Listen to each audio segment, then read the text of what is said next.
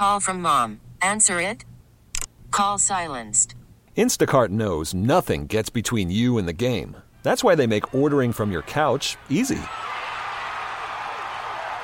Stock up today and get all your groceries for the week delivered in as fast as 30 minutes without missing a minute of the game. You have 47 new voicemails. Download the app to get free delivery on your first 3 orders while supplies last. Minimum $10 per order. Additional terms apply. Presented by T-Mobile, the official wireless partner of Odyssey Sports. With an awesome network and great savings, there's never been a better time to join T-Mobile. Visit your neighborhood store to make the switch today. Sports Radio 610 presents Payne and Pendergast. All right, so guys are arriving in Indianapolis at the Combine. I don't think the workout starts till like the middle of the week. Thursday is when they start? Okay, There you go. Thursday. I think quarterbacks are on Saturday. They did. It used to be like a 2-day process before your workout, where now they've tried to stretch it out so guys aren't so exhausted. Because guys used to have to. You'd get woken up for your drug test at like 4 a.m. Oh, which was like, now you can go back to sleep for an hour if you like, whatever. And then you'd have like medical tests all day long and your Wonderlic and all that other stuff. And you do that for 2 straight days. And then on the third day, it's like when they got you good and tired, they'd have you work out. So now I believe they give you 3 days in the lead up to the workout. Okay, yeah, because who doesn't want to spend more days in Indianapolis, right? It does. Yeah, in February. It feels like that. What's that movie about the train in the future? Snowpiercer. Feels a little bit like Snowpiercer. You're stuck in this little. You can't go outside. It's too cold. It'll kill you if you go outside at all. And it's just hyper competitive within this little bubble you're in. Yep. It's a combination of Snowpiercer and the NBA playoffs bubble from COVID. From Orlando. Okay, I like it. Just less sex going on. than apparently there was with the Rockets at least. Yeah. Looking at you, Daniel House. All right, so things to watch for Texan fans over the next few days in Indianapolis, over the next week or so. Number one, D'Amico and Nick Caserio are both going to speak to the media. This will be, other than Nick's little kind of media circuit junket that he did at the Super Bowl that one day, where he came on with us, he came on with McAfee. They've both done Texans radio a couple times probably. This will be the first chance in a national media setting like this in a long, long time for D'Amico and Nick Caserio. I'm anxious to see. I always like this one, and this is no disrespect to our local media who cover the Texans beat. I always like the Combine, Seth, because you get to see what the topics are that you get to kind of view the Texans through a national prism based on the questions that they're asking of both guys. Right, yeah, and I think with Caserio, for instance, I think there's going to be retroactive questions about C.J. Stroud and what you saw and all of this and that and the other thing, which is it'll be interesting because Nick will get credit for taking C.J. Stroud. Yet at the same point, I think the Texans pretty much had the attitude that, look, just like D'Amico had said long before the draft, before all the other speculation and flat out lying by media members. I think they were going to take whichever quarterback was available to them. They had an opportunity to trade up to number 1, reportedly, but they thought it was too expensive. So they liked both those guys. They know it's a crapshoot, and they were going to take one of those. In answering that question, though, like, okay, well, would you have taken Stroud or what have you?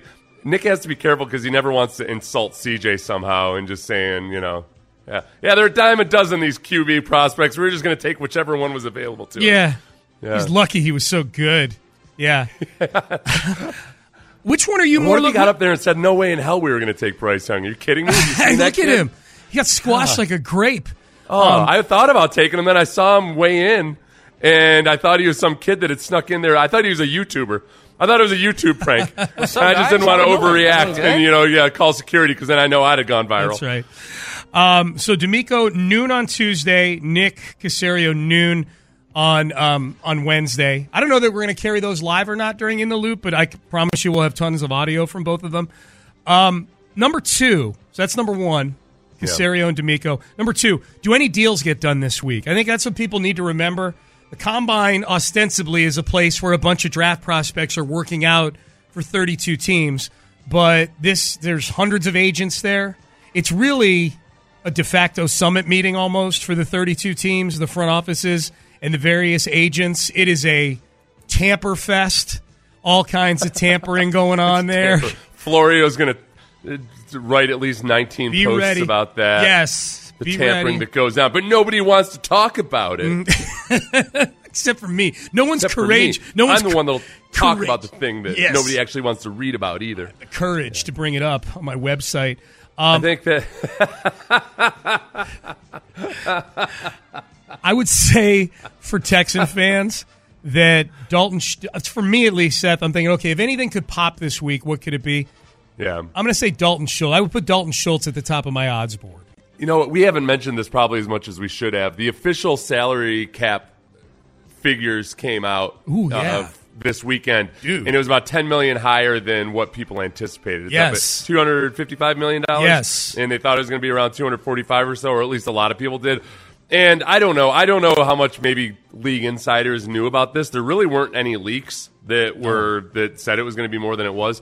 So there's a combination of like COVID revenue that had been put off, a bunch of new revenue streams from TV deals and gambling and all that have boosted the total amount of revenue. So that boosts the total amount of the salary cap. Because of that, I think there will be teams that were on the fence as to whether we could, franchise tag this guy or Yes. not, if it's going to be worth it. It fits in really nicely with, hey, that $10 million increase for a guy like Dalton Schultz, that covers 2/3 of what you'd have to pay him for the franchise tag. Yes. And I think that might very well work. Now, you pointed this out last night when we were texting, and I hadn't thought of this, you Scrooge. It's that this also means that other teams can franchise tag guys that maybe they weren't going to, like Matabike, for instance, was the first guy I thought of, the defensive tackle for the Ravens. I would imagine that now the Ravens might feel like, okay, we had our plan for how we were going to get down to below the cap, but now we have this little bonus where, yeah, maybe we just go ahead, and if we can't come to a deal with Matabike, we just franchise tag. Yeah, or there may have been teams that were thinking, okay, we got to cut this guy, and there would have been cap casualties. Yeah. Like, I think overall this increase in the cap, it would have been better for the Texans if the cap did come in at 245 than 255. Because keep in mind, everybody's getting this increase. It's not a team-specific thing. So I think there would have been more names out on the marketplace ultimately for the Texans, either via guys not getting franchise tagged or teams having to do more in terms of cutting guys to get under the cap. Now it just gives teams a little more flexibility to hang on to guys or to tag them. But that's a great point with Schultz, Seth. Like the amount that it looked like this was going to be, 245, and the amount it wound up being is almost identical to the franchise tag for a tight end. It's $12 million for a franchise tag for the tight end, you know? So maybe we see something with Schultz, whether it's a deal or whether it's a tag this week. Yeah, the official numbers came out on Friday or Saturday. The tags, you mean? Tight ends, it's only $10.878 million this year for tight ends. So that's a bargain. I think my grandma would have paid that, and she grew up in the Depression for a tight end. Yeah, it's a relative pittance. She didn't let us throw away anything. She would have been like, yeah, pay Dalton, sure. I got cash. That does feel low. That's what she used to say all the time. She did. Yeah, go pay Dalton. Give him cash. Pay Dalton, bitches. Mm-hmm. That's what she would say. Mm-hmm. Number 3, I don't think this combine is going to be nearly as, I'll call it, prospect centric for Texan fans. Like, I don't know if people are going to go out of their way to watch defensive linemen running around. Maybe you will. I do think people are going to watch the running back day for the Texans.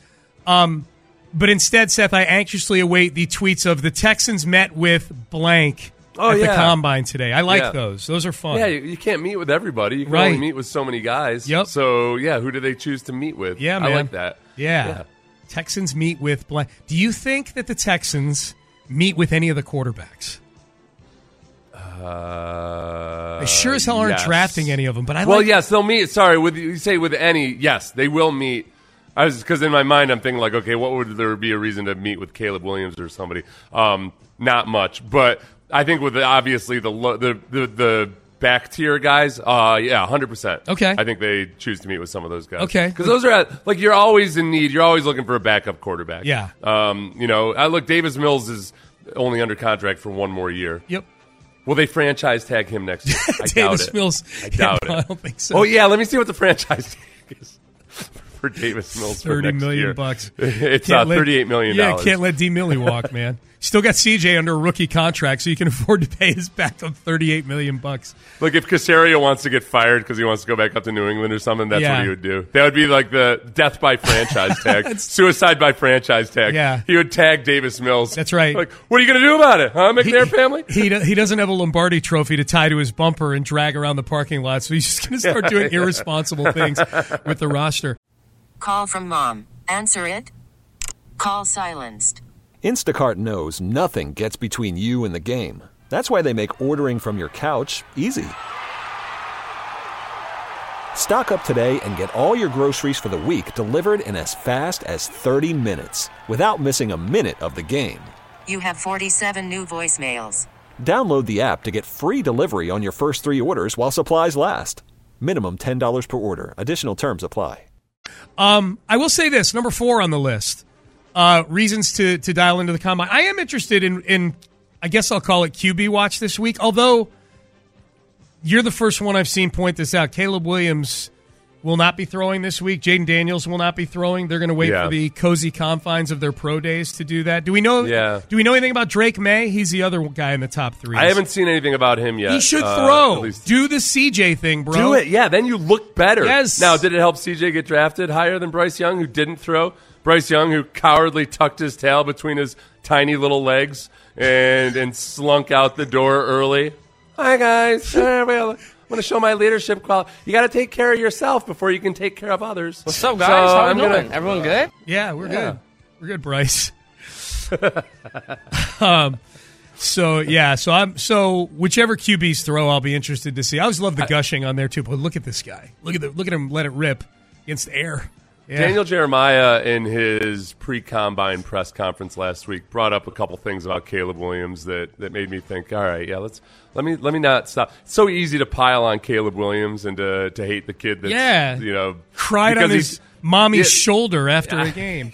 He had a rough season, but yet he's still viewed as like a tier above everybody else by a lot of people. Some people don't, but a lot of people view him as a tier above everybody else in his own category. Jeremiah did point out just how bad USC's defense was, and they were bad. Caleb, so he ended up. Sometimes when you question some of the judgment of some of the things Caleb Williams was doing, they were chasing points a lot. Like they were gonna have to win these shootouts. So there's a little bit of just all right, grip it and rip it approach there, and that he was undefeated when USC could manage to hold a team to less than 24 points. I guess the one thing we could see movement on this week, Seth, given where everybody is, the proximity, is the Justin Fields situation. As long as you're bringing up Caleb Williams, that's kind of what it makes me think of, is the Bears. They need to do something pretty soon just because free agency is going to be starting. I think guys that go to Chicago are largely, especially offensively, are going to want to know, are we playing with Justin Fields? Are we playing with Caleb Williams? What are we doing here? So I would expect that we could see some movement, if not some serious smoke, on when we're going to see some movement with the Justin Fields situation in Chicago. Yeah. That's Justin Fields and him unfollowing. It wasn't as much him unfollowing the Bears on social media, but like him explaining that he just wants to have an answer and find out. It feels.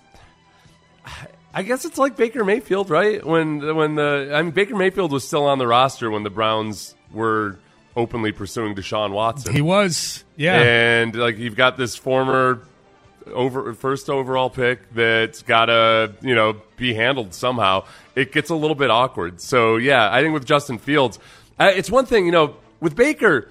At least if they're signing another veteran quarterback, it probably doesn't sting quite as much is when you're Justin Fields and you might get pushed out the door by a new number 1 overall pick. That part just stings right there. Yep. So I could see where he'd get up in his feelings a little bit. A little bit. Text message, if you could only pick one offensive player in this draft, who would it be? It'd be Marvin Harrison Jr., but the Texans aren't going to get him. I'm assuming you mean for the Texans texter. My dream is Brock Bowers falling to a range that Nick can trade for him. Yeah, exactly. I think realistically for what you need, and that includes whether they keep Dalton Schultz or not. I mean, again, that increased cap space gives you the luxury perhaps of franchise tagging Dalton Schultz, maybe come to a new deal with him, but also bringing in another young tight end to work alongside him. Brock Bowers would be that guy. There's some speculation that, look, this Brock Bowers is a top 10 talent in the draft, but those top 10 teams are all going to be, most of them are going to be drafting for need, most likely. Mm-hmm. So a tight end might start falling down by the wayside. Yes. So it's not cheap to move up from 23 to 15 though. So I'm still skeptical that it would happen. Yeah, it's not, given what they did last year. It shouldn't be quarterback prices, but the Texans damn near paid a quarterback price to move up and get Will Anderson. So who knows? I don't like. That's the one thing. Like, I don't know if it's the right thing to do, but whatever the cost to move up is, Nick doesn't get scared of it. And I'm talking when he moves up to get Nico Collins in the third round a few years ago, or moving up to get Will Anderson with the third overall pick. Yeah. I think this is a good point about the salary cap. Someone says free agent costs are probably going to go up to match the increase.